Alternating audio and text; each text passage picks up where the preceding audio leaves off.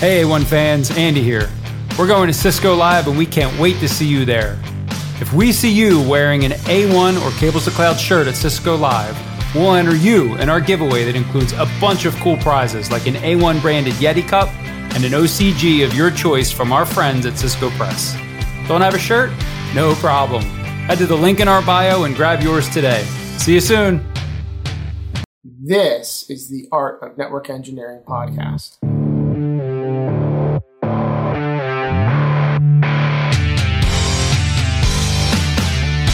In this podcast, we'll explore tools, technologies, and talented people. We aim to bring you information that will expand your skill sets and toolbox and share the stories of fellow network engineers. My fellow network engineers, this is a time for unity. You know what? Let me walk back my opening words. We are inclusive here on this podcast. Bring me your engineers, yes, but also bring me your admins, architects and specialists, designers, desktop support, and help desk too. We are nothing if we are not together. Granted, I do apologize if you are one person that happens to have every single one of the roles I just mentioned above. Christeni. Only joking, we know that's your superpower. We need to not think of these roles as siloed entities, but as one cohesive unit functioning toward a common goal. We must put our petty differences aside and find some common ground that we can all agree on, like decreasing the stretch layer 2 deficit, or maybe even that wireless link budget. Our power levels don't need to be that high. Anyway, thank you for your time this evening, and remember that all are welcome here at the Art of Network Engineering. Thank you, President Tim. Beautiful speech. Got my vote for another term. Oh, cool. Get this man. Thought back I was in fired office. on my first day. Well, good evening. I am AJ Murray at No Blinky Blinky. Full house tonight. Very exciting. We have more people joining us on the live stream audience than I think we've ever had. So this is definitely a notable time in the podcast history. So thank you so much to our Patreons for joining us tonight. Dan at Howdy Packet. Dan, how are you, sir? I'm doing wonderful, AJ. How about yourself? I'm doing very good. What's new in Dan's world? Just some more Palo stuff at the moment. Some Global Protect. Rocking the Palos. Yes, buddy. Excellent. At Timbertino, I think we'll see soon at President Tim on Twitter. You don't want to vote How are you, for me. Tim? If you had any slightest idea of what I've been doing with my campaign funds, you would not vote for me anymore. Anyway, AJ, I'm doing good. Glad to be back again. Glad we got a full house this evening. It's going to be a good show. Absolutely. And last but not least, at Andy Laptef, permit IP Andy.com. Andy, how are you? Hey, I'm good. Is it man. Andy or Zandy? You've been pretty Zandy lately. I was Andy until about 3 days ago when we got a puppy, and this puppy's just kicking my butt up and down the street. All I do is clean pee off the floor. It's awful. Yeah, I saw you put a poll out for some names on Twitter. Did you land on one? The kids rule this roost. They named her Daisy. Oh, She's Daisy. Nice. Yeah, I was going to bring her in here, but I have a rug in here, and we had to pull all the rugs out, like the area rugs, out of the house because she pees on anything with cloth. So Yeah. she's not in here because I was afraid she'd go on the floor. But yeah, man, I'm better than I've been in a while, AJ, for sure. Yeah, I think that I think we've all noticed. Should I apologize for? No, definitely not. I'm starting to wonder if there's a reason why. Yeah. Oh, he's good. He's good. Tim and those leading questions. Yeah. So I guess this is the part of the show where I should make my announcement. Yeah. Well, it's going to be. What's going on, Andy? All right. So I have accepted a role at Juniper, which I'm really excited about. I'm going to be a product manager of something they call Cloud Ready Data Center Platform. So I'm still trying to get my head around the role, and I've spoken to a bunch of people who have reached out to me already who work there, which has been really nice. So when this comes out, I'll have been there 2 weeks. But right now, I'm in the middle of a month off. I'm 2 weeks, through my 4 weeks off, and I just took some time off, hanging around the house. I went out to Colorado for a week, hung out with my mom, and just I was worn out. And I don't know if burnout's the right term, but anybody who listens to this show, I apologize for the whining that you've had to endure. But I've just been worn out for a while, so I'm really excited about this opportunity. As high level, I think what I'll be doing there, I'll have some input and some influence over the products and features that Juniper develops and releases. So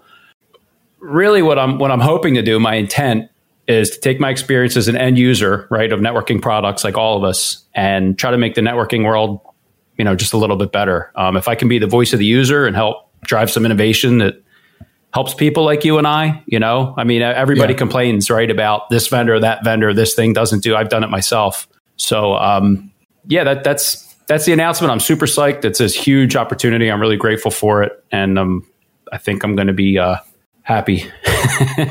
Well, Andy, yeah. I want to be one of the first to kind of publicly congratulate you. As the team of co-hosts, we talk, and I'm not joking, we talk daily, right? Mm-hmm. Maybe even hourly. But if too much time elapses and we haven't heard from each other, I think we just kind of check in. And so, we've been on this, roller coaster ride right along with Andy, and so to finally be able to talk about it, to finally be able to congratulate you, I hope you're seeing the chats that are going on. Everybody's cheering for you right now. That's awesome. Congratulations, man. So will this be, if you're doing Juniper Data Center, you're probably going to be focusing on the QFX line? A little bit of everything. Yeah. I know that the team that I'm on, the QFX is their big bread and butter. And I know they knocked it out of or is it we now? I don't even know. They soon to be we knocked it out of the park last year, and they just crushed their projections. So they're killing it. It's QFXs. I know in my previous role, we consumed a lot of their gear. The MXs, the QFXs, the ACXs. I think we bought everything that they made. Juniper has again, I don't know enough to speak intelligently about this yet, but they bought Apstra, which I've been looking at, and that seems really cool. It's like a kind of automation / fabric management / GUI kind of. So yeah, there's a lot of stuff going on. Like I said, by the time this comes out, I'll have been there a couple weeks, and hopefully I can speak more intelligently about, what I'm going to be doing. I didn't know it's really fun. Like, we'll have to do another episode on this, but I didn't know. We will. Yeah. I didn't know what a product, I didn't know it was even a role. Truth be told, I love content creation. I was talking to people about TME roles, technical marketing engineer. And I'm like, oh, wow. Like, people pay you to create content. That's pretty cool. We get a lot of zeros here, AJ, but you know what I mean? It's not, it's not paying my mortgage I thought yet. I compensated you well. I'm so shocked to hear that somebody does it better. I'm kidding. This has been my most favorite part of my career, but because I love content creation so much with you guys, I thought, wow. So I was pursuing a TME role, and then this product manager thing popped up, and I got on the phone with this guy, Mike, who just blew me away. And, again, that's not this episode, and I don't want to take over here, but yeah, it's, I didn't know what this role was a month ago, and now I'm like super stoked and super pumped, and I think it's going to be really exciting. And I'm excited to go to Juniper. I've heard great things about their culture.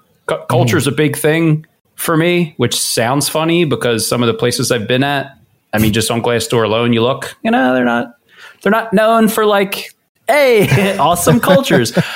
I'm not talking any smack on any of the previous places. I'm super grateful for all the opportunities I've been given. This role doesn't happen if it weren't for the ones that I've come from and learned and cut my teeth. Right. And so grateful for everything, not trying to be that guy, talking trash on people I was with. But yeah, man, thank you. It's just really exciting, and I'm really glad to share it with everybody here. So, good things to come for sure. I'm probably going to be the annoying Juniper guy soon. I do want to echo everything that AJ said. And yeah, as soon as you said that, Andy, I about got whiplash from the chat over here from the Patreons. That was really cool to see the outpouring of support. And I just want to say, man, this is really cool to see you get this. There's not got to be a more deserving person, given everything that you've gone through. And you're such a hardworking guy. You pour your heart and soul into everything. And to see that payback and hopefully in the long run help you and your quality of life and your family. We're just really excited for you, man. Thanks, Tim. Not that this is the audience I want to gloat to, but no maintenance windows, no on call. and hey, this is that was coming from the guy that doesn't even like you. So I'm kidding. There's this running joke that Andy thinks I don't like him. So if he only really knew. Well, thanks, guys. It looks really like appreciate it. It looks like the chat has turned. They've turned on you. No, you mentioned that. I haven't read the chat. I'm just focused on you guys. I'll catch up later. I'm feeling an edit coming up. Yeah. Oh, Andy became one of them. There was a good one about his. There was a good one about his soapbox earlier.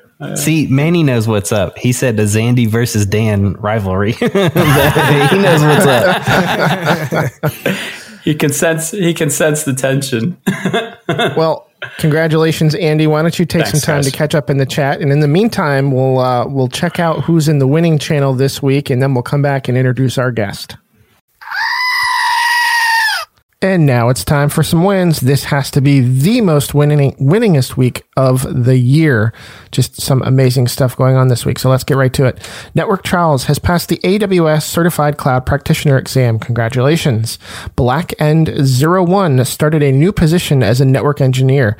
This has been a journey 5 years in the making. They've been working in tech for a very long time, some time as a network manager. They got some certifications and they were finally able to pivot to a position as a network engineer, and they credit that to Andy and his platform pushing physical labs. He said once he put the physical lab on his resume, the hiring manager hired him and said that was the reason why he was selected over other candidates, because he was working with a physical lab and putting in that effort.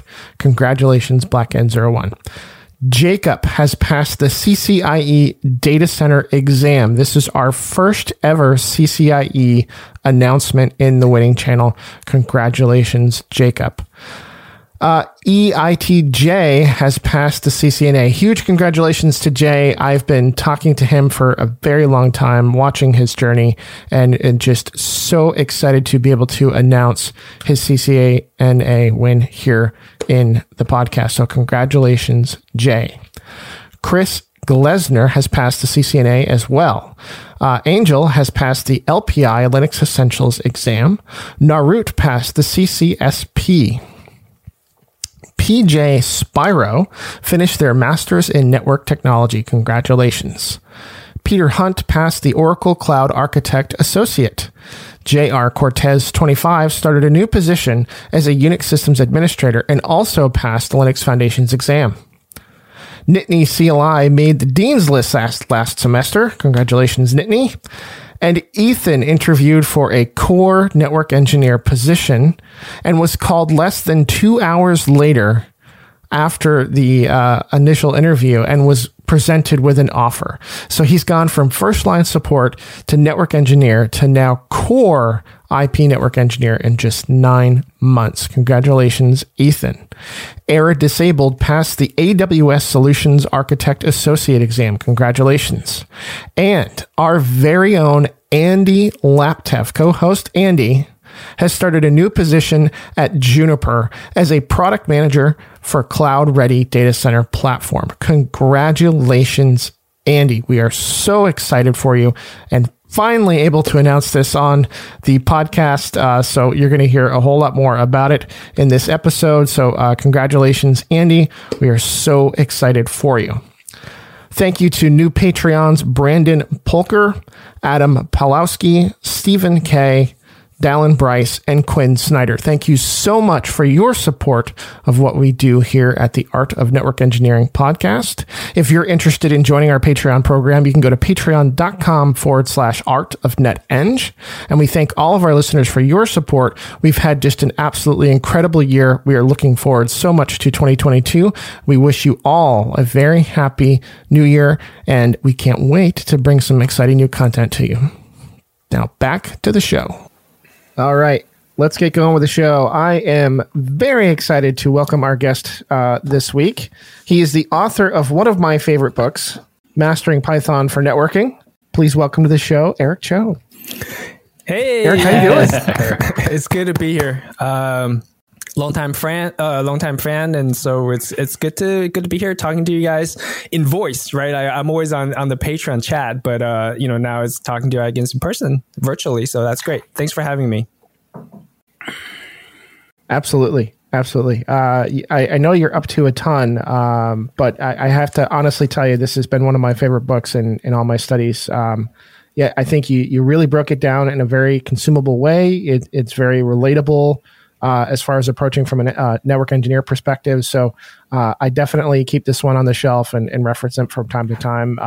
And I really want to thank you for all your support of what we do here on the podcast. And I know that you have very graciously given away a few copies of your book. And we just really appreciate everything you do for us, Eric. So genuinely, thank you. Thank you very much. Yeah, likewise, AJ. I think you guys are doing a fantastic job in creating this community. To be honest, I've looked at and I've tried to join other communities and try to participate, but this is the one I choose to stick around for. Like the other communities are not. I mean, I don't want to. Put down other community. I just say this one fits my brain better, fits my personality better. I always like a warm, encouraging environment. I always feel like you don't have to put other people down in order to elevate yourself up. So I think this one fits that, kind of mindset, right? Like it's always just, we're all just a part of this path. So there's no point in having a zero sum mindset. So I think this is a great community. And if there's any more I could do for guys, it'll be great. And I'll be happy to, happy to contribute. Hopefully I have, right? But, I want to do more. Careful what you offer, Eric. We might take advantage of you. Please do. Just list them out, and I'll like try to knock them out and put a checkbox next to it. Well, let's start. Where do you work now, and what do you do there? Yeah, so I work for A10 Networks now.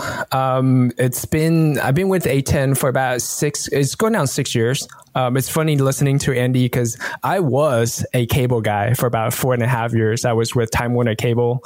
I do the cable run. I know HomePass, DOCSIS 1.0. I don't know, UBRs, Universal Broadband Router. Those are right up my wheelhouse. We grew the particular market that I was in. We grew it from about 40 users to about 28,000 users in about 3 years, 2 to 3 years. So, we saw that growth when people were trying to get the cable broadband. So I was a cable guy, and I was also part of Juniper Networks, and it's a very decent company. And I'll tell you one thing, right? Like, so decent. It's a great. You got company. your glass door right here, Andy. No, it's a great company, and I'll tell you, like, after I left around I think June-ish timeframe, and I think they go by like the accounting year to like June to June or something like that. But anyway, so the point was they actually gave me a bonus after I left.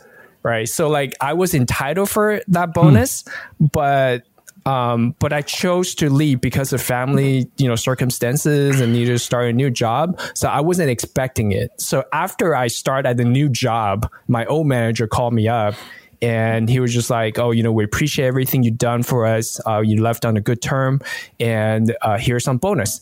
And, I don't know if any company would do that, right? Like after you left, you're a stranger to them on the street. So, but Juniper was one of those companies that did that. So, kudos to Juniper, and I wish you the best of luck. Congratulations. And, I wish you all the best, really, just like the rest of the Patreons, the rest of the hosts on the show. Thank you, Eric. So just for context, I've been working a long time and I've never received a bonus. So the fact that I'm going to a company who gives bonuses to people after they quit, 2 thumbs up. Yeah, I've never heard of that. I mean, Obviously, it's not unheard of now at this point, but that's pretty cool. I'm just excited to receive my first bonus. Nice. Anyway. Nice. Yeah, and they're very down to earth. So I used to so when I was working for Juniper, I was actually in the headquarters, right? So Juniper has this weird structure where there's like building 1, 2, and 3, and 2 is actually the headquarters. 1 and 3 were on the side, so which is kind of weird structure. But I was in building 2, and that's where the cafeteria is. So people would come from all 3 buildings, go to the cafeteria. I see the CEO there all the time. I see all the management. I always feel comfortable walking up to them, just shoot some breeze with them. So it's a very, I mean, granted, this was like, I forgot what it was, like 2005. But I think, like you mentioned, culture matters. It comes from the top down. So hopefully they kept that culture, and it seems like they did. So it's cool. Hey, man. Thank you. So you said you're at A10 Networks now. What do you do there? Yeah, so I am actually a security researcher. So A10 is kind of F5 competitor. So F5, A10 starts with load balancers. They now call it ADC, application. I don't know what these, but but anyway, so F5 has the biggest market share. It's like more than, I don't know, whatever percentage. And then Citrix, I think, is the second biggest market share for ADC providers, and A10 is number 3. However, we're pretty big in Japan, so I want to say we're number 1 in Japan as far as market share because of relationship, previous founder, that sort of stuff. So so that is what we do for the majority of our I guess revenue stream, but also ADC is not shall we say like a growth market. So we're heavily pivoted into security. And so our other product line is DDoS prevention. So I work in that group. So we started, almost started along with that product on the TPS product line.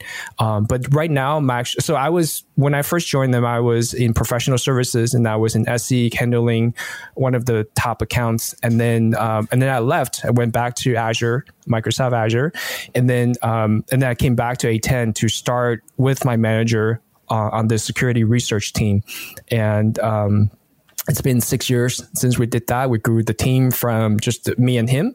It was a brand new team, security research, and we grew that team to about 5, soon to be 6 people. It's been fun.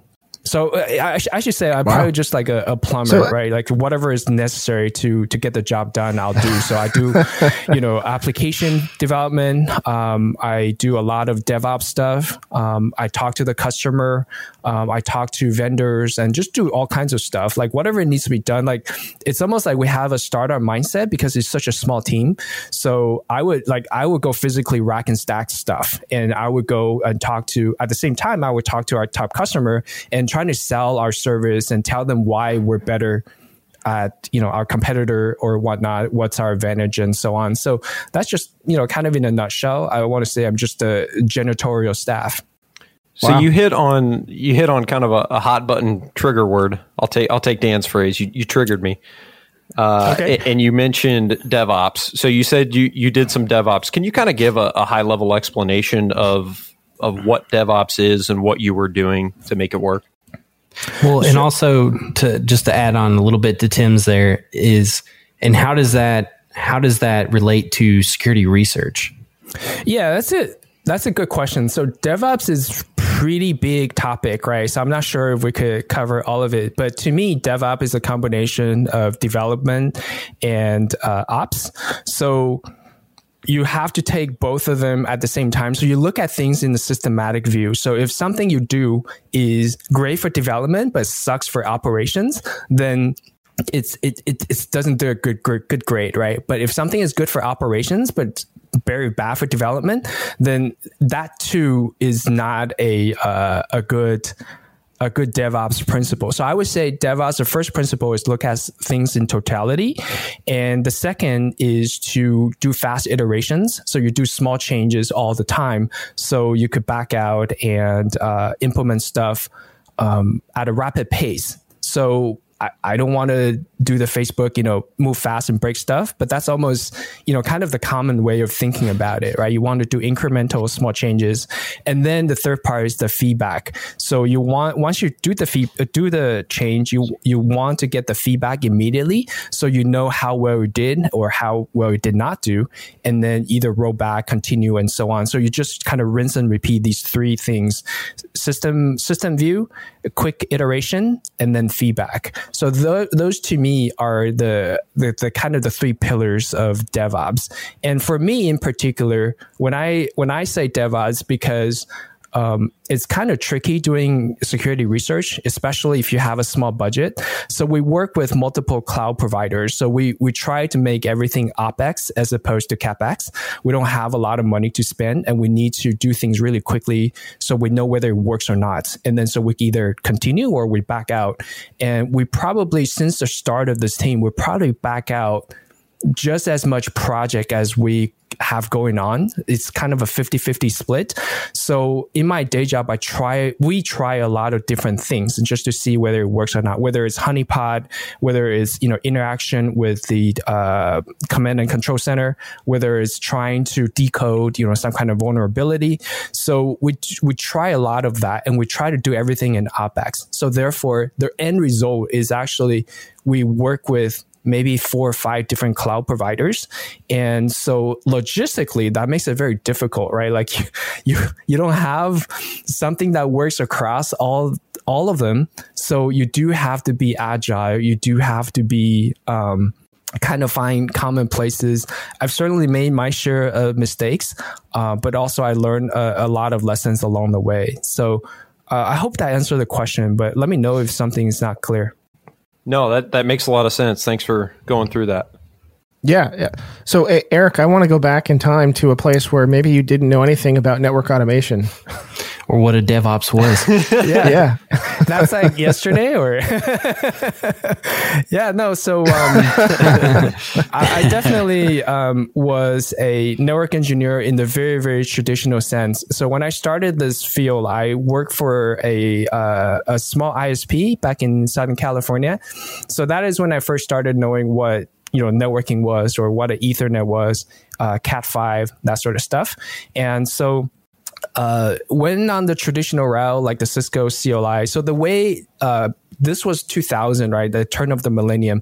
So the way to move forward was actually to get more and more familiar with Cisco. And Cisco provides you with this, nice path of certification. So I went and get my CCNA, got my NP. I got a bunch of CCNP specialization. In fact, I think at one point, I have all the NP specialization that they offer. It's like security, voice over IP, whatever. Wow. And then I went on to get the IE back in 2008. But at 2008, I was already working for a top cloud provider. I was working for Amazon. So at that time, they were really pushing the boundaries, and they were aggressively moving away from any, like vendor-based technology. So, so it wasn't offer me, it did not offer me any additional value to continue to pursue like DEs. I mean, in fact, I don't think DE existed back then, but I did renew my CCIE once. And then when it comes to renew again, it was just like, there's so many other stuff that I had to do and take priority. So I decided not to renew it. So right now I could not claim I'm a CCIE because it expired, like, I don't know, back in whenever. But 22460, I don't think anybody could take that number though. It is retired. It is retired. It will go to the grave with me. I hope, but I don't know. But Eric, was it hard to let that expire? I thought it would be, but it wasn't really that hard because at the time, I think I was very headstrong into network automation already. And, it was just like, you only have so much brain space, right? So my brain space were already like half of it was work and the other 2/3 was automation, like Python automation. How do I get this done? So there doesn't really leave a lot of space for like worrying about certification and all that. And I would say, for companies such as Microsoft and Amazon, which was, basically the two companies I stayed for 10 years, certification really wasn't that big of a deal.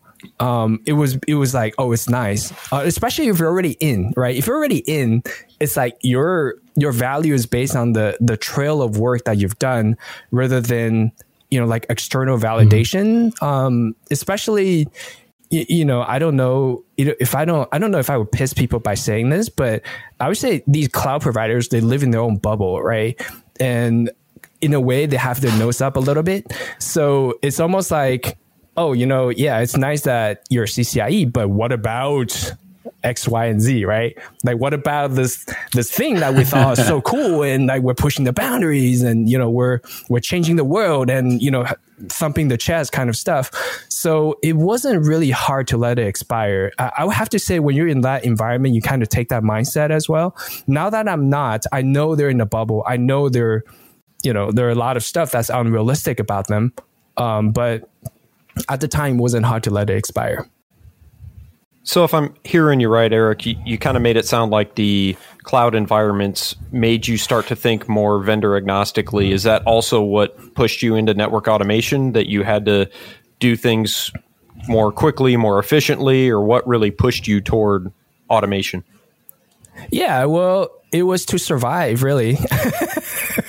That was the truth. I told about this story on David Bumble's one time, but I'll repeat it again. So there was, when I joined Amazon, it was like 6 months into the job, and I was in this group troubleshoot. There was like an issue that came up, and me and this other person were both troubleshooting this issue, and we're trying to find out whether it was a networking issue or not. And we're both looking at just tons and tons of logs, and we're trying to make ways out of this just jumble of information. And I struggle with it. I was trying to troubleshoot, and this other guy was just like, oh, F this, I'm just going to write some script. And then, so he wrote like a Perl script and went through all the logs, and to prove that it wasn't his issue. So it was just like, and he went on at 5. And me, on the other hand, I was like looking at network logs. I was trying to correlate the timing between like different devices. I was looking at our monitoring tool, and I stayed like 4 additional hours or something like that. And I don't think I even solved it. It was like 4 hours. I almost died. I was like, I better just go home. So it was just like, oh my God. It's like, I got to get me some of that Pro magic. Yeah. It was just like crazy. Right. Wow. And then, so I was like, okay, I got to get me some of that Pro magic. But, but it wasn't like smooth sailing back then, right? It wasn't smooth sailing ever since. It's like, oh, I discovered Perl, and then now enlightenment. It wasn't like that. It was just like, I struggle with Perl. It doesn't fit my brain. It almost feels like, there was this book called Learning Perl, right? And it was like, it's thin. And I feel like every time I want to write a new script, I have to open up that book again, because I would just immediately, I wrote my first script. I resisted so much. I would just close that book and forget everything I've learned. And then next time I would need to write another script, I need to go get that book again. And then, it's the Camel book. I still remember the cover. I remember like it was blue, and I so hated that book, but I needed that book. And so until I found Python, so Python really kind of stuck with me. I think just the way they structure it, the way that the community behave, or the syntax was presented, like really stuck with me. So I think because of where I'm in now, like a lot of people ask me, should I learn Python? Should I learn Golang? Should I stick with Perl? Like whatever it is. And my answer is always be to find something that fits your brain, right? Like go give it a shot. And there's no religion here. If there's something fits you better, then go for it. Learn how you learn. And that's the most important thing. Because I was that way. Like I couldn't write a Perl script if my life depended on it. So Eric, I think you said something important in there. Well, you said a lot of awesome things, but when you, like for me, when I saw AJ wave his magic Ansible wand once in a demo, it's the first time I saw automation and realized what it could do for me. Like when you saw your buddy Because I troubleshoot the same way. I do everything manually. I go through logs. It's awful. You're trying to correlate. I mean, I think that rings true, for a lot of people probably listening. But when you saw that guy just run a script, I mean, my jaw dropped when you said that. He ran a script and proved it wasn't his network. I'm like, holy crap, like that sounds amazing. And even at my last job, I mean, they're running an MPLS network. You got to touch like 36 devices anytime you touch the network. And I watched this Python magic that they built. I mean, it'd just be untenable. I couldn't touch 4 dozen devices every window to update all the LSPs, but poof, Python. So I'm just saying that once you see that, like, oh my God, look at this. Because prior to me seeing that magic that AJ did or the magic at work, it's like, what is this? And what am I going to do with this? And it's all so confusing. So just for me, that's been a real helpful thing. And I'm nowhere near, I have a lot to learn, right? But I'd also want to call you out, like in your community engagement. I mean, you reached out to a couple of us and offered to help personally, with our Python journey. And that just really, not to take us off track here, but I just think it speaks to, you're a busy guy, you're an author, you have a job, you have a family, and then you're like, hey guys, if I can help you one-on-one, let me know. I mean, that just really, I really appreciate that. And I just want to thank you publicly, because I think that says a lot about, you and how much you care. So. Yeah, thanks, man. I appreciate that. I think I was going to say, I think one thing for me where automation really comes in or wows me, I guess, is when there's something that's just a pain in my ass and it's repetitive, I have to do it several times. That's whenever it's like, all right, we're going to figure this shit out. That's when I start going to I'll be a script kiddie. I don't care. You call me what you want to, but I'm going to figure something out in that sense. And it sounds like that was kind of your scenario there, that, you were running through all those logs and apparently about killed you. I've never seen logs kill anybody, but I believe you. So it sounds like something, you had a major pain, and then that like triggered your, I mean, because would you say automation was kind of a life-changing event for you? Because I mean, now you've wrote a book about it. Now you're diving so deep into this. So from that pain in your life, like you transitioned into something completely different. That's just that's crazy. Yeah. So I think to answer that question, I think I could go back to what Andy was saying as well, which is context matters, right? Like if you look at something, if you could see a mirror of yourself and the problem that you could solve, then it becomes so much more motivational. It becomes so much more relevant to you. You're solving the problem in front of you. So I think context matters. But when I first started in a pro land or getting in touch with Python, there was no context for network automation and Python. I think, what's his name? Edelman. So I think he had he was in the process. Yeah, Jason Edelman. He was in the process. Sorry, he was the guest on my show. But anyways, so Jason actually had the O'Reilly.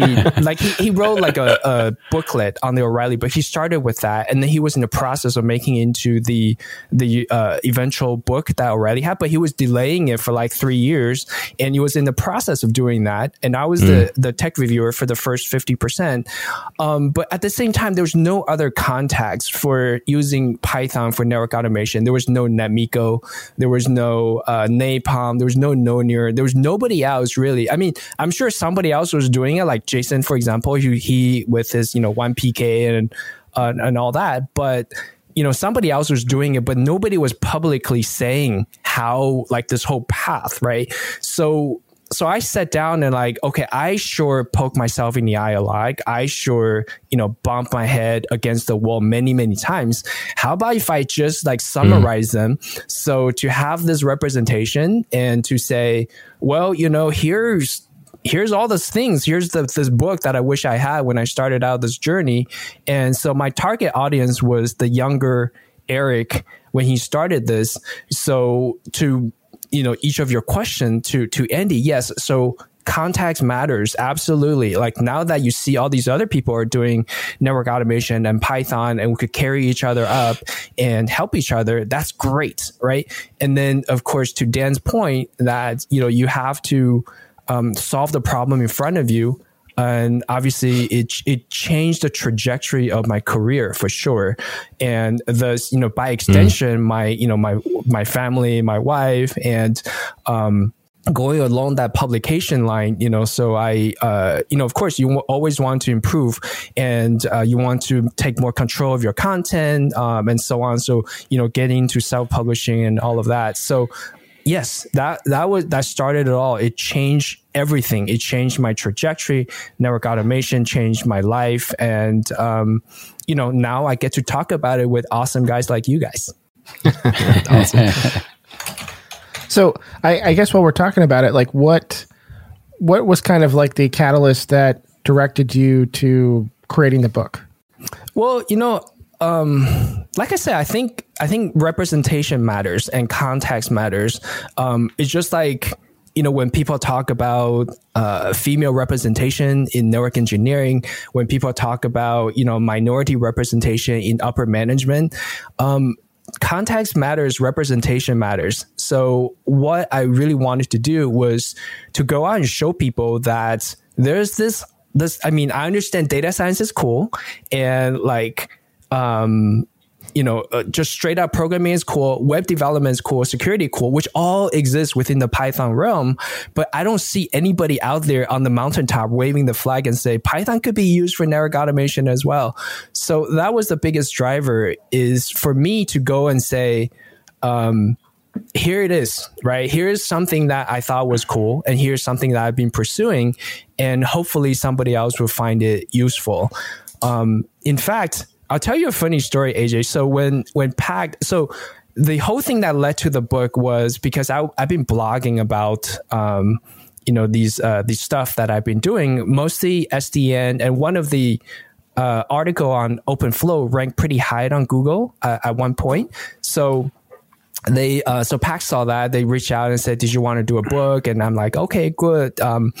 Networking for Python. And I actually, even after we finalized the detail, I went back into Pack and said, are you sure this is what you want? Right? Like, because networking in Python could be like server networking, could be like sockets, could be UDP streams, TCP stream. And that's what most people think of when they say Python and networking.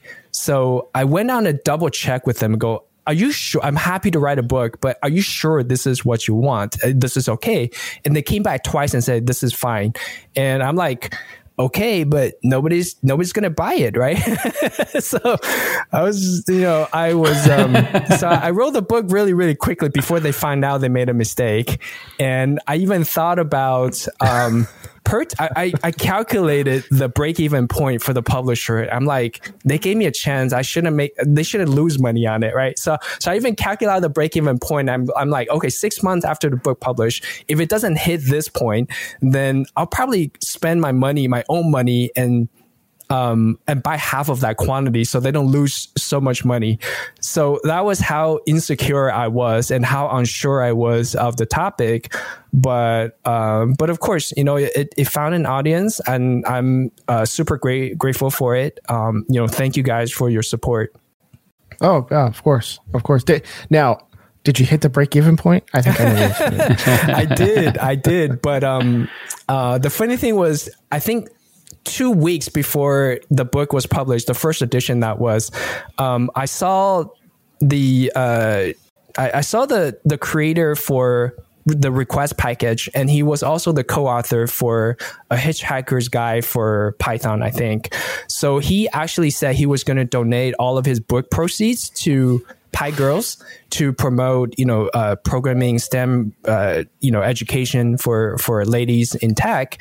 So I was like, okay, if he could do that, I could do that as well. So I'm actually, then I actually, very publicly on the blog say, I'm going to donate all of my proceeds to charity and all of that. So it did hit the break-even point, but it did not benefit me financially, which is great. I'm happy to do that. That's really cool of you. What was the charity that you put all the proceeds to? So it was a combination. So I actually, I don't want to just blindly donate money. I want to know what the charity does, what the purpose they're driving toward, and so on. So Initially, what I did was I asked the people who helped me, like my manager or the book reviewer or the editors, what they're passionate about. And then, if there's a particular charity that they want to do, donate to. So they would say, oh, yeah, so I like UNICEF, or somebody else was saying, I feel very passionate about homelessness or, the environment. So I would make contributions to each of those. And then later on, I would go out and research some of the charities. And I have a default charity, which is the Tzu Chi Foundation, which is a Buddhist compassion relief foundation that does a lot of charity work. So that's my default for donations. But some of the other charities is, whether people, whoever I bump to, like, for example, if, Jason Gooley, who was on your show and he was on my show, and I asked him, afterwards, what are some of the, homelessness was his biggest passion project at the time. So, make donation to there. I think I started a blog post and track all the charities I donated to up till like March of 2019 or something like that. And then I just got lazy. I still do it, but I just don't track it and like, I don't want to feel like, look at me, I'm doing all these great stuff.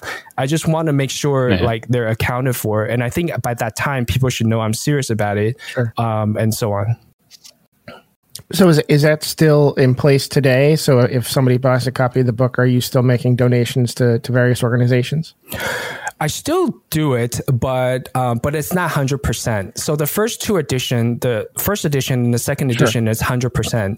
But starting from the third edition, I start to have some overhead, like, hosting my own site, doing the podcast hosting and all of that. So those starts to have a cost associated to them. So I would, and again, I don't want to feel like I want more publicity or like, hey, look at me, I'm so great, that sort of stuff. So I don't say it anymore, but I still do a large chunk of it to charity, but I reserve the right to like pay the podcast hosting company instead. So for the third edition, it's not 100%. And for the Kafka book, I haven't even seen a dime, but when I do, certain part of it will go to charity as well.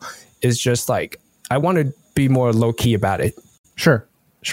I mean, you're trying to grow the brand, and then you can continue to give more back in. It's like a balancing act, right? And yeah, I mean, if you got to have a platform, you got to cover those costs, and I think we do the same thing here, right? Like we have the Patreons, we have our merch sales and stuff like that, so we cover our costs, and then we'll go ahead and give the rest back to community. And so, yeah, we feel you.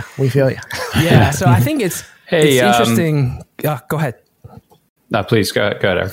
No, I was going to say, like, when I talk to other content creators, they get it, right? Like, or open source project maintainers. It's like some dude is doing in basement, donating his time writing these open source projects, but they're not really getting compensated for it, even though like thousands of people use their project. So when I talk to other content creators, when I talk to other creators in general, they get it.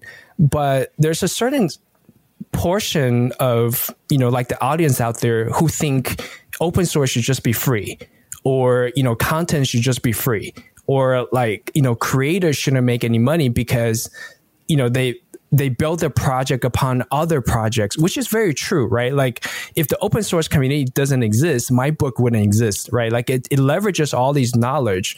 So it's very true, but it's also about sustainability, right? Like you have to pay the bills. You don't have to be, it doesn't have to be retirement money, or it doesn't have to be, millionaire money, but you still have to sustain your operation. You still have to have a reasonable amount of standard. So when I talk to other content creators, they tend to agree with me, but I also met people online who's, kind of against the idea of content creators, making profit out of it. Like anytime, doesn't matter if you're discounted 99%, or it's like, no, you're making 1%. You're getting $1 out of that, $49.99 book. So it's just like, I think it's a balancing act. That's a whole other episode, I think. I could talk to you for an hour about that, Eric, like valuing your time, right? I mean, I have instances in my life where I didn't value my time enough to charge friends or family for services skills that I have. And then when they need, when I need something from them, they come out and help me, then I get charged. So like the difference really is I didn't value my time and they did, right? Right. I mean, that's the difference. So we set our price, and I don't think you should be. Time is the greatest resource we have. And if we're spending time creating content, writing books, like you said, I mean, there's no shame in being compensated for our time because we have, specialized skills. I wanted to go back really quick, and I apologize if you touched on this. Maybe I was reading Patreon comments, so we could cut this out if you did. But you said something that caught my attention. You're this heavy-hitting, very smart engineer, Python author guy, and you said you were a cable guy at one point, right? So my ears perked up. So then I started researching, stalking you on LinkedIn. So how does a finance major, how did you go, like, you're a finance major, you were a cable guy, you became a network engineer. How? Because a lot of our listeners, how do I get in? How do I get that job? How do I, and I've had a ton of people come to me because I put out a video about, hey, how I went from cable guy to network engineer. Like, that's not an easy jump. Mm-hmm. So your origin story kind of caught my attention. How was cable guy before college, after college? How did you go from cable guy to network engineer, I guess is the question in all that rambling. Yeah. So how long do you have? No, just kidding. No, I'll try to do it in 5 minutes. Right. So the biggest thing I think I would recommend people to do is to do internships and to try out the things that you think you want to do as much as possible. So when I was in college, I'm always working in work studies, internships. So I interned at various locations. I interned at Kmart out of all places, right? So I was in retail. I was at Kmart for an internship for 1 semester, 1 quarter. And then I interned at Morgan Stanley Dean Witter for financial wealth management because I was a finance major. And then I interned at a local ISP. So, I should say I was a finance major, but I also was an MIS minor. So I think there was like a total of 2 people who was a finance major, also MIS minor. But I'm also have this like multi-interest, and even my major was at Cal Poly was FRL, so finance, real estate, and law. So I study all 3, and then I have a minor on computer. So I have this like multi-interest level that I always want to explore. And then so I did all these internships, and I found out that I hated finance, right? Like I hated. I just don't like it, right? And I think one of the things that stood out to me really big at the time was in finance, it's really, at least at the time, it was a lot about seniority. It was about relationship building and like pay your due when you're a junior financer and then move your way up until you manage bigger and bigger portfolio and so on. Whereas when I was interning at an ISP, it's like you could make an impact right away, right? Like I was like building kernels. I was taking customer calls. I was handling a lot of projects that I feel like made an impact on. So I decided, and also, this was the year 2000. So I graduated in 2000. So the few years before then was a dot-com boom, right?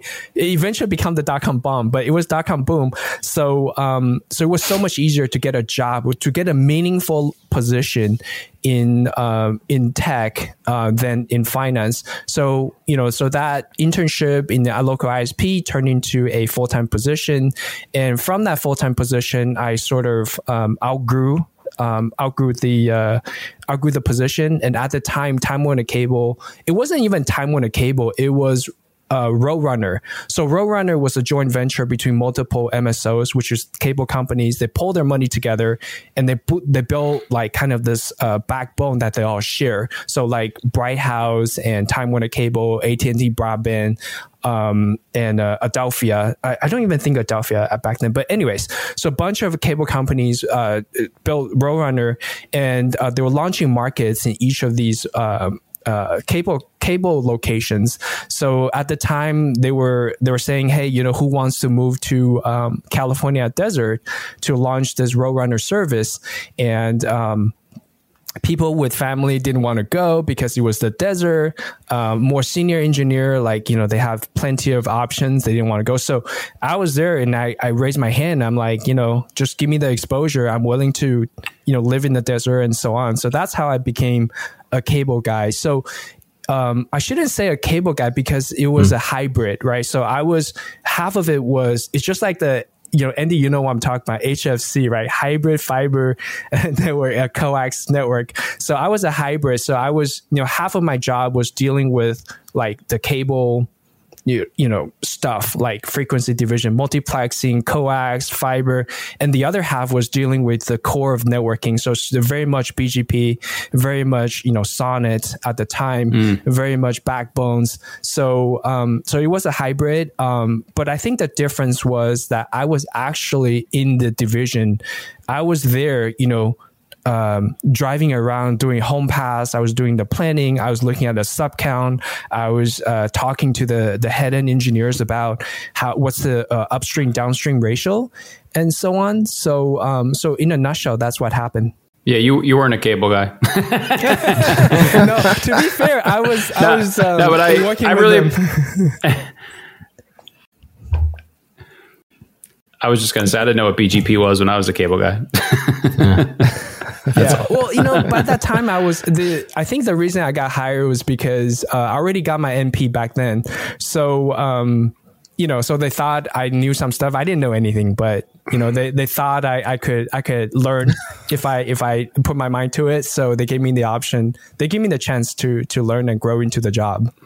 I just think there's a valuable lesson in there. You try different things, right? Through your internships, and you're able to, a finance major to wind up in tech, I think is pretty cool. And, you were able to do that by investigating different things and being curious. So it's, when I hear cable guy to like Python author guru, I'm like, wait a minute, how did you do that? So thank you.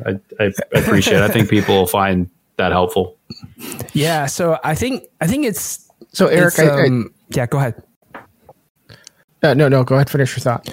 No, I was just going to say it's crucial to just try different things, because you could read all about it as much as you want. You could talk about it as much as you want, but until you go there and do it on a day in and day out basis, you don't know what this is about. So I was very glad to have that mindset and just try out different things, and eventually found out. And I was super lucky to find the things I want to do early on. So I don't, go take all these this path that I might end up maybe regret or going back on. But sorry to cut you off, AJ. Go ahead. No. Quite all right. So one thing I wanted to do is I think while you were explaining your journey, I think I heard you say you worked at AWS and Azure. So I kind of want to pivot a little bit to what's it like working in the cloud? It was really interesting. It was really fun. It was really tiring and just exhausting, I would say. But it was fun because remember, I joined in 2006. There was no cloud back then. Amazon was very much a retail site. So they launched S3 in 2006, like March of 2006. And I joined in August of 2006. So we knew the cloud was going, like upward trend, but there was no way anybody could have predicted how big it was going to be. It was until the next year they launched EC2, and then it just kind of blew up. So what was really fun was this hockey stick growth. And anytime that you could join a service that has a hockey stick growth. So I was lucky enough to join, Roadrunner when, cable broadband was rolling out, right? And then I was lucky enough to join AWS where cloud was taking off. So it was just so much learning, and there's so much work to be done that you could be relatively inexperienced and just, fresh out of college, and it would put you down in like multi-million-dollar projects. So it was really fun because it was in the early stage, and I was the team that launched CloudFront, right? And I was the guy who and it was super fun to do that, and I was the guy who eventually moved to like business development and negotiated a lot of the deals for Amazon's footprint on CloudFront. was able to go to China to get the integration with Joyo.com, was able to negotiate deals with, various telcos for, footprints. That's where you learn a lot. So I would say it's very exhausting and tiring, but it's always very fulfilling, and professional growth was unparalleled.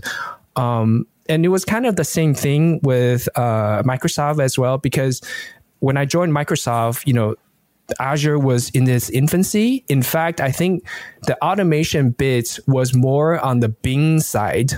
They have this team. This is all public information, right? They have this team called Autopilot. So Autopilot was under Bing, which Qi Lu presides over, and they were doing a lot of automation. And Azure was just recently got out of like the Red Dog stage, which was the project code name Red Dog, and they were trying to get their footings. So it was really fun to be in that early stage as well. It was kind of political, being Microsoft and multiple $billion verticals, but it was different learning experience, but I would say, it's a lot of professional growth, but at the same time, you got to be willing to put in the hours. You got to be willing to put in, the effort and all of that. And I wasn't joking about burning out, right? Because after Azure, and I was just so tired, and my second daughter was born, I knew I wasn't, just not going to be put into the same amount of hours that I could before. So I went to like a very traditional enterprise network after Azure with like total of 2 network engineers.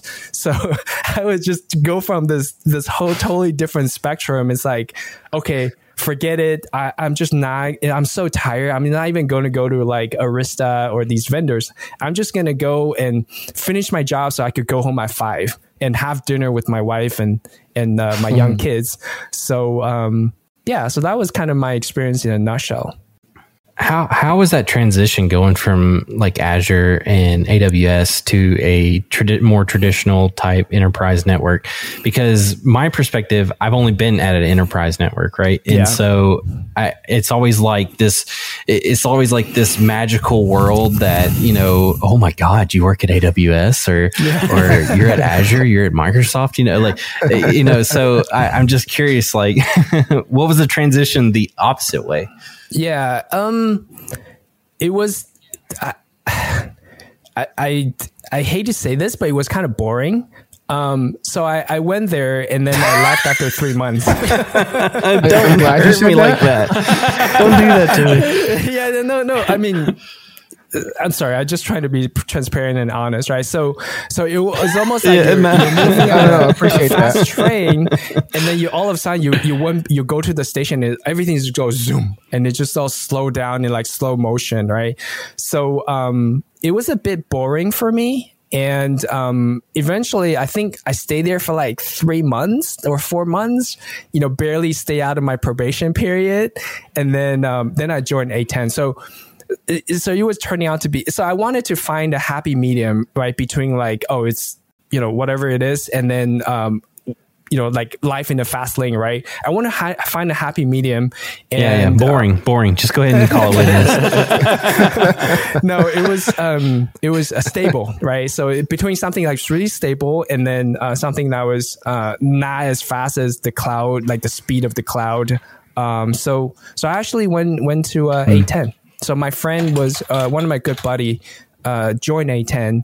And so we were talking about, the possibilities and all of that. And back then, I think A10 was pre-IPO. So of course, that was like a big draw for me at the time. I've never worked for a company that was pre-IPO'd and, my IPO dream.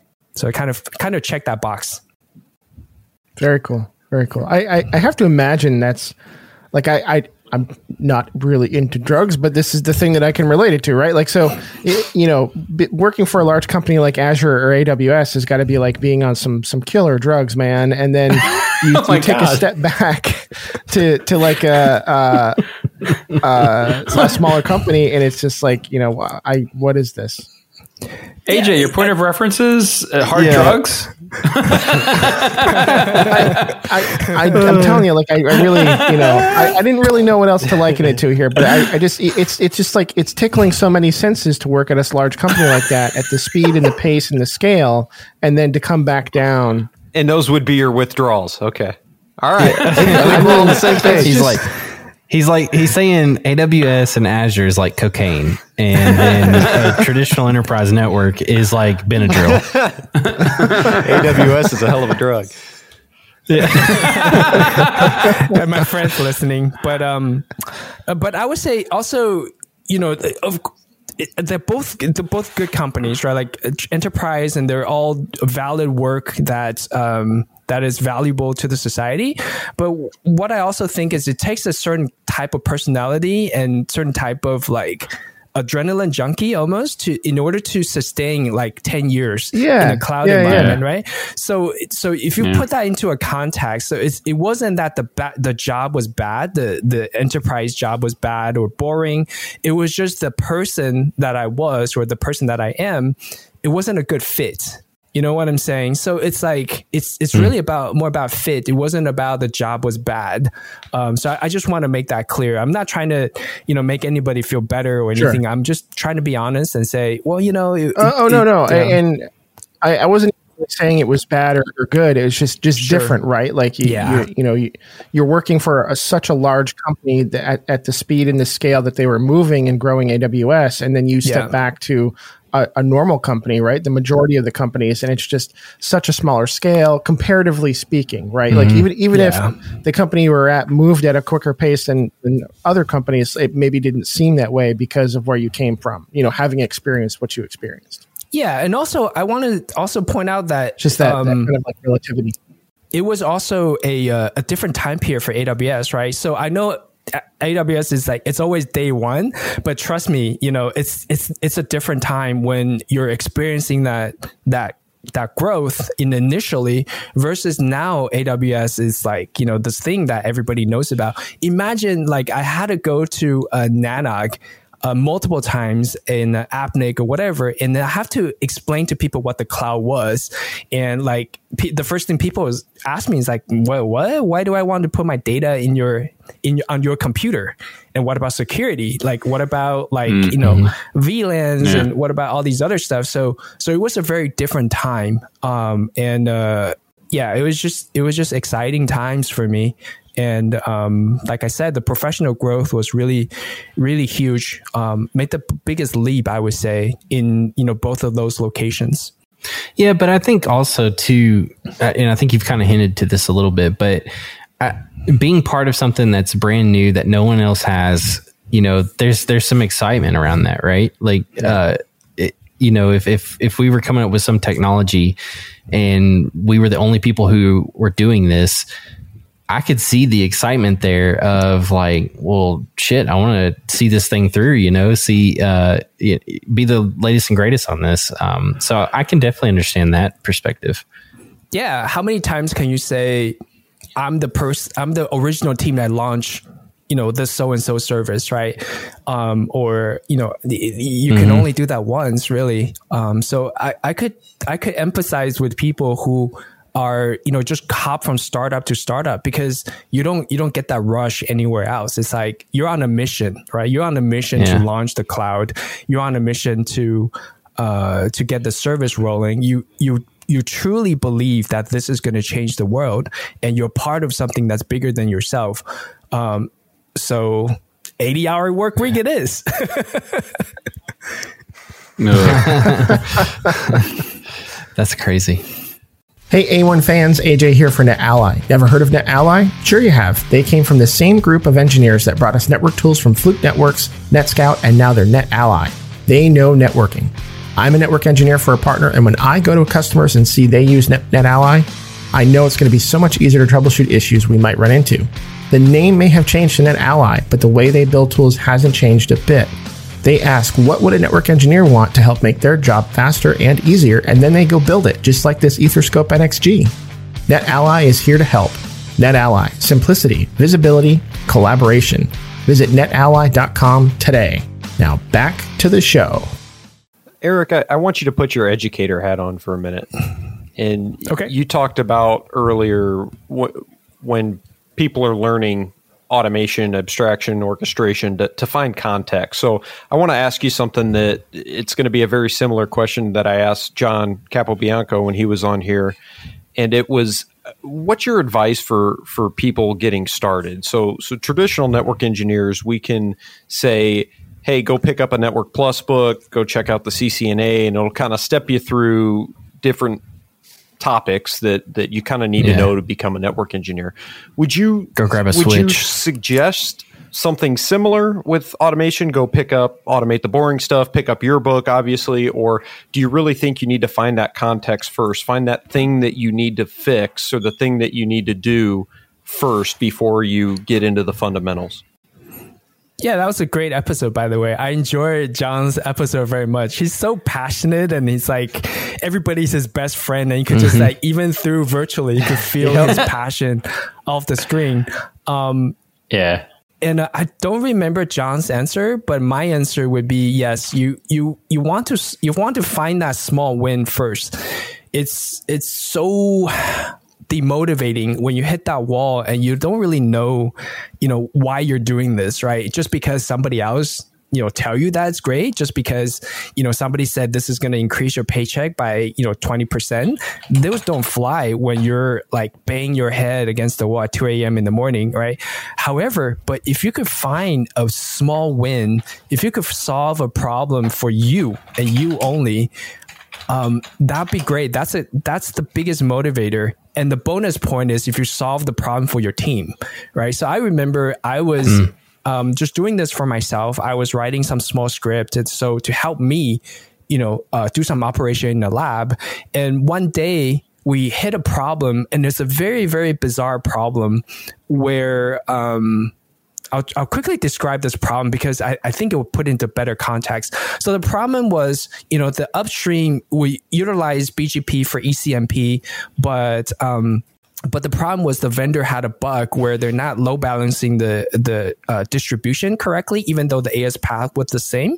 So what we ended up needing to do was to do something really weird. It's like we need to do an AS prepend on the odd number of switches or something like that, right? So, and the quote unquote programmers in the team, they didn't have a way to do that quickly. And I was like, hey, I have this like small, tiny, like really, script that I just wrote, and maybe I'm able to just do that quickly, right? I remember this was like either Paramico or pexpect. I just able to just specify the switch, log into it, put in the ASN prepend, and then move on to the next switch, and so on and so forth. And it wasn't even great. It was like sequential. It wasn't doing anything fancy, but it solved the problem. And right there and then, I was sold. Right, like these programmers who are very talented, who are hired by one of the big software companies in the world, rely on this little sucky little script to solve a problem. And I couldn't describe the feeling of like fulfillment. So I would say that's, I don't know about you guys, but that's the biggest motivation for me, was to solve my own problem. And at the same time, perhaps solve other people's problem as well. And that goes into, like you said, Tim, like put the educator hat on, right? So I want to share that fulfillment. I want to have other people feel the same way too. So I just, put it down and feel free. And yeah, the book costs money, but the code is actually free, right? The code is actually just public. So anybody who wants to grab a piece of that code, feel free to do so. And I wish you, I wish you could feel that same feeling that I felt before. Very cool. Very cool. I'd like to spend some time. You're working on a new book, and so I'd like to explore that a little bit. If you could, can you tell us about that? Yeah, sure. Look at this. I even have a print copy, even though this was a self-published. I was about to say, I don't think you had that the other day, did you?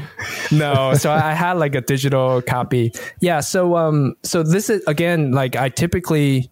So first of all, I want to take have a faster pace of publishing because, mastering Python networking was great, but it covers so much and technology moves so fast. There's a time that I want to update like a portion of it, but I wasn't able to wait till the next edition to print out and so on.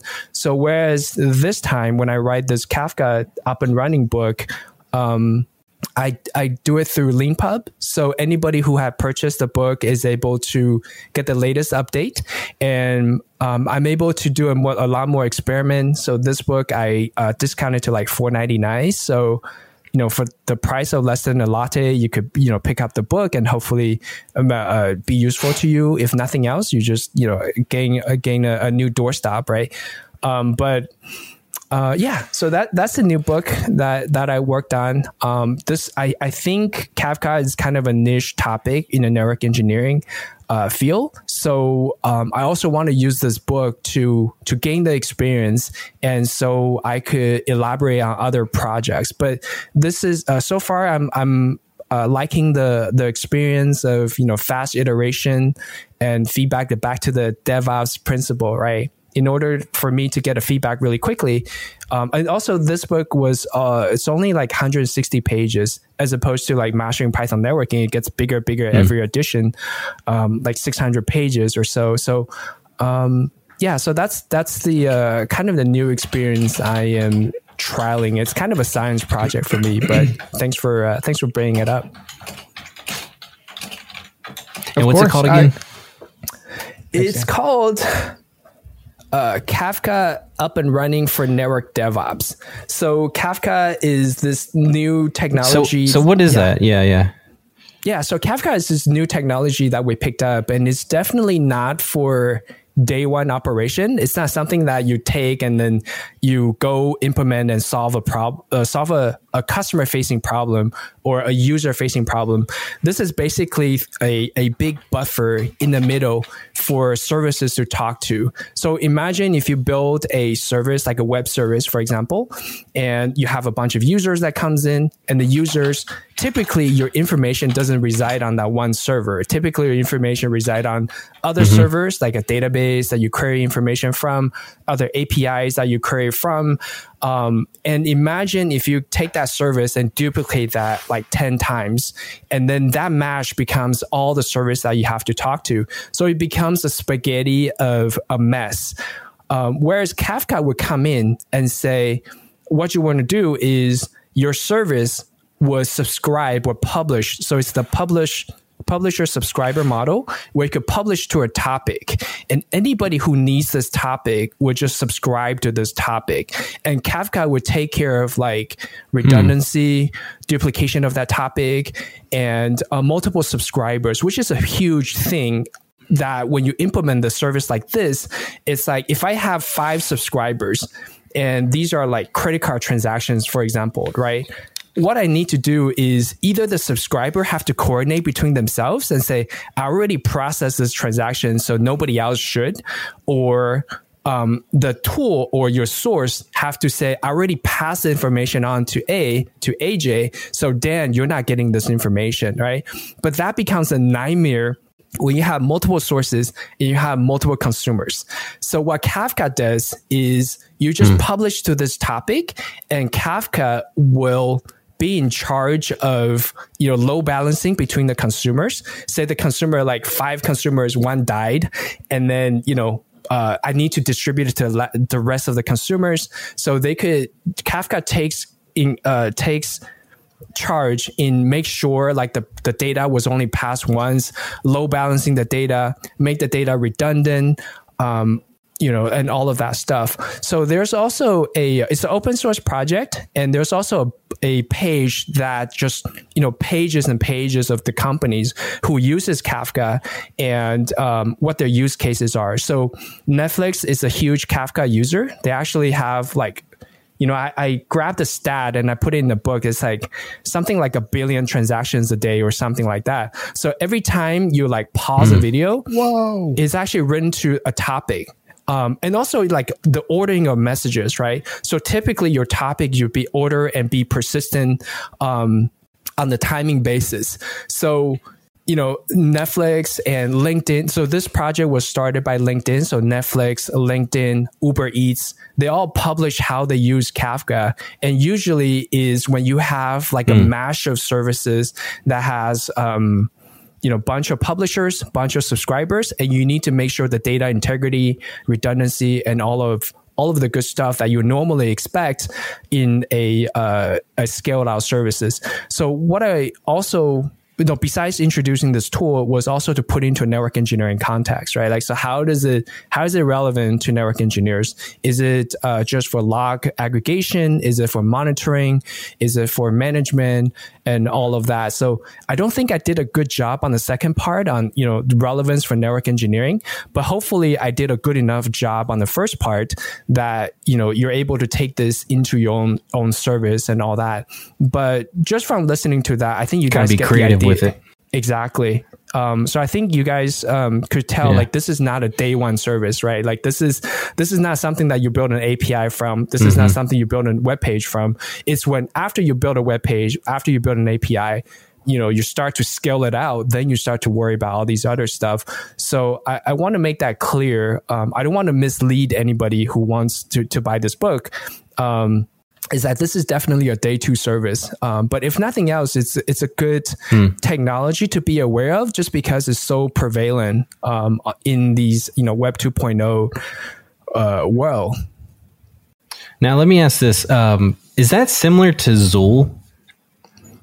I'm not very familiar with Zool. Okay. All right. Yeah. The way you're describing it sounds a lot like what my knowledge of Zool is. And that's not a lot. So, but it just sounds like it. Did you just make up a word, Dan? No. No, we believe you.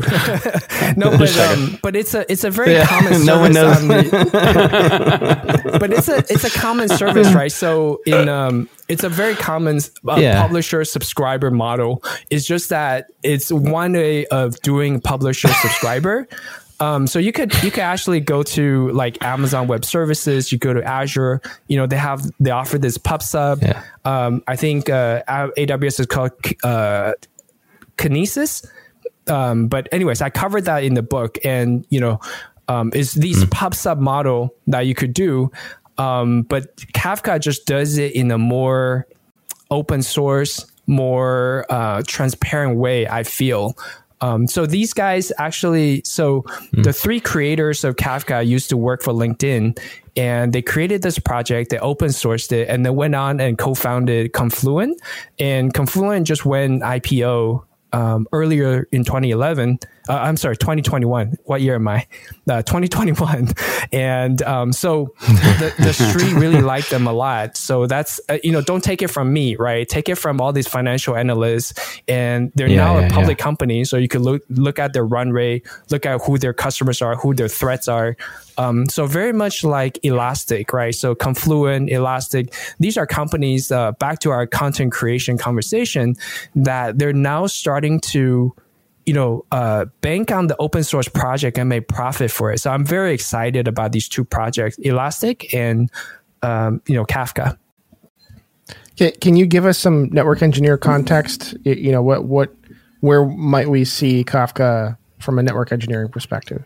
Yeah, so I think the most obvious is monitoring and telephony, right? Like not telephony, but monitoring and telemetry. Sure. Yeah. So like just say, for example, if you grab at S&P stats, right? So I don't know about you guys, but previously in many of the places I worked, whenever somebody needs stats from the networking device, they just pull the networking device. It was easier for them to just go to pull the networking device than to talk to other teams who's already doing the polling, right? Because they don't talk to each other. So we ended up having like 5 S&P polls from the device. And as you guys know, S&P pool is in the control plane, and you need to interrupt the data plane, and your CPU just spike up. So there are times where we have like these high CPU spike just from S&P pools. So imagine if you have a Kafka topic in place where you just pull the information once, store in Kafka, and tell these other fools that, hey, if you want that information, just go subscribe to it, right? And call it a day. So that's one thing. You just a very basic, pub sub, but also imagine that very much in our world where when we have that information, SMP, for example, we need to enhance that data. So it becomes a pipeline where, we need to take that IP address. Maybe we need to go pull like our source of truth to say which data center it's in. Maybe we need to pull financial information to get the asset ID, to get the serial number. We enhance that data and then publish it to the next topic. And then we take that new topic, transform, enhance that data, and publish it to a third topic. So whoever is interested in the raw data could subscribe to the first topic. Whoever is interested in the second set of data could subscribe to this topic, and so on and so forth. And you become a data pipeline. In fact, the subtitle for this book is called Set Your Network Data in Motion. So it's really about not just the publisher and subscriber. We already have that technology. It's a solved problem, but it's more about treating this data in a new way where it's always flowing, always transparent. It's always being enhanced and added or deleted. So monitoring is, monitoring is the most obvious, but also, if you have a huge chunk of sources like your IoT, right? Maybe you have some sensors where, these sensors are counting the steps the cow, step on, because that's very crucial information for, the timing and so on. So then you have this huge amount of services. So instead of having them all talk to in real time for an API to do a post, which they might not even be able to do, that they could just aggregate it into a topic. And then that topic could further be processed for,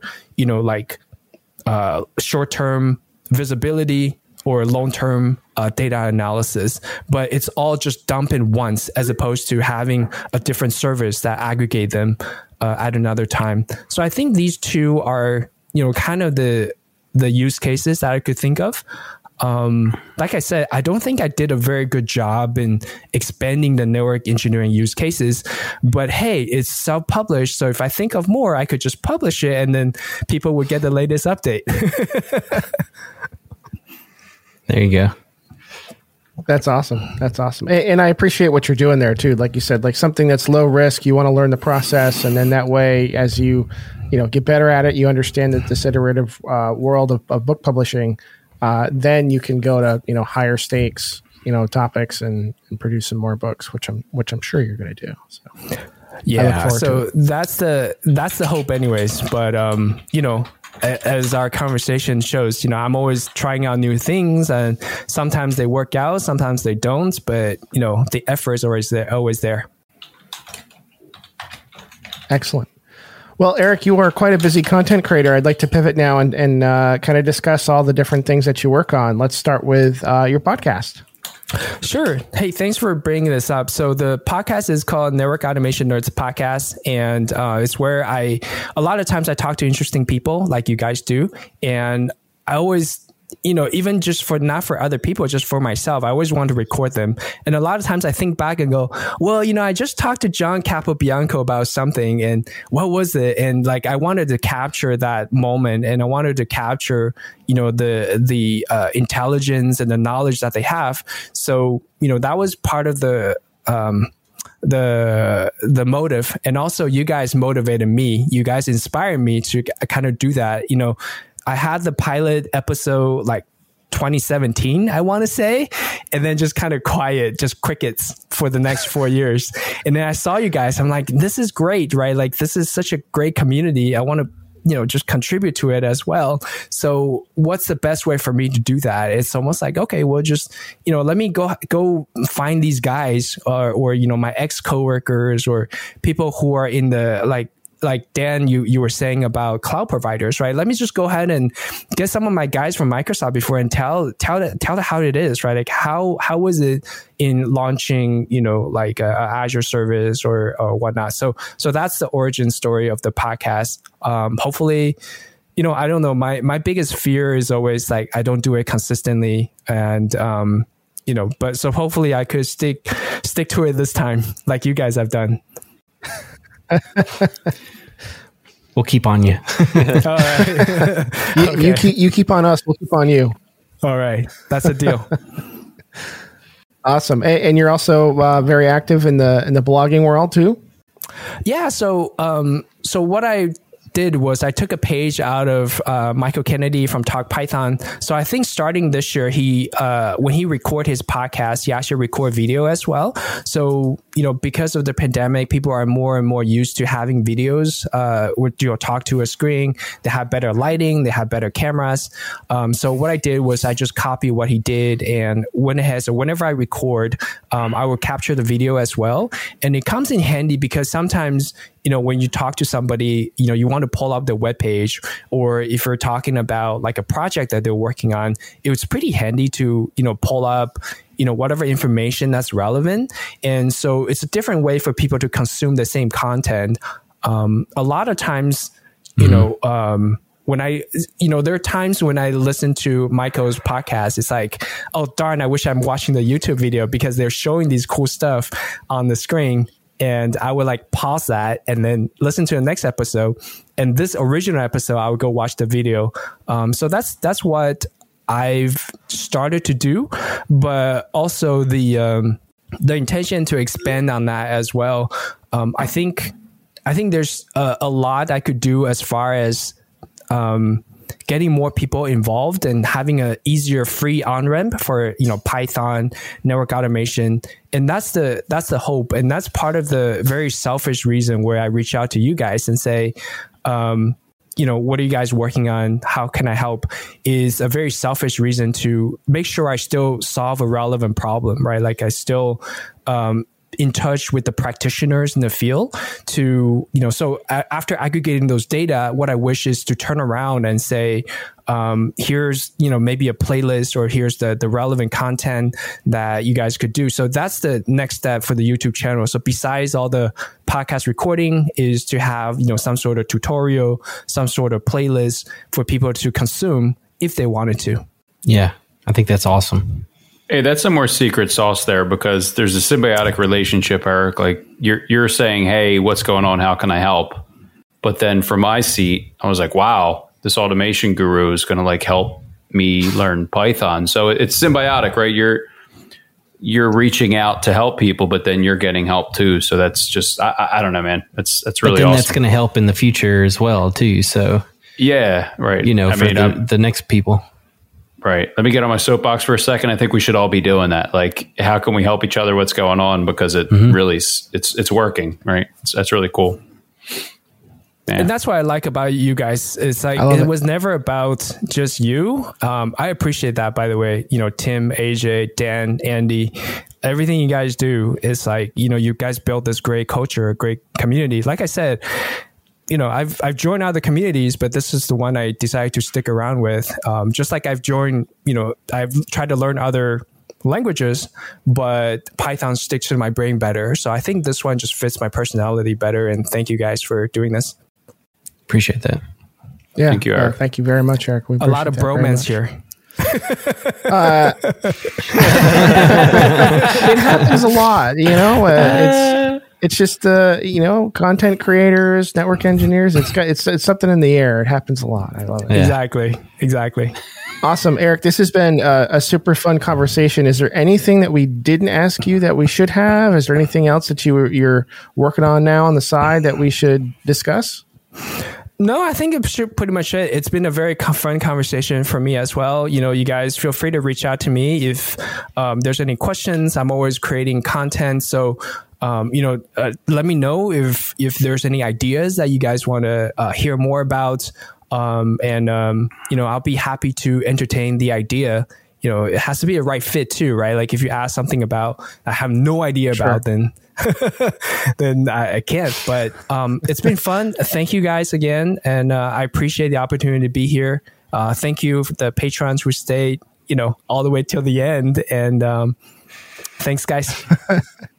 Awesome. Well, the Patreons definitely make this a little bit more fun. So if you want to join the Patreon program with Eric and all the rest, you can go to patreon.com/artofneteng. and join us every week when we are recording the shows. You can chat with us. You can chat with the guest, add your 2 cents, and we'll read it here as we record the show. Eric, I will drop links to all of your social presences and blog posts and podcasts, the books, and your YouTube channel. We'll put all of that in the show notes. So if you want to check out either of Eric's books or his current works, you may do that just with the single click of a button or tap of your thumb or finger, however you get around the internet these days. Eric, thank you so much for joining us. And really, we appreciate the support that you give our community, and you can absolutely expect the same in return. Thanks, guys. It's been fun. Keep up the good work. All right. Thanks, Eric. And congratulations again, Andy, for your new victory, your new job at Juniper. And the GOAT plays for Andy.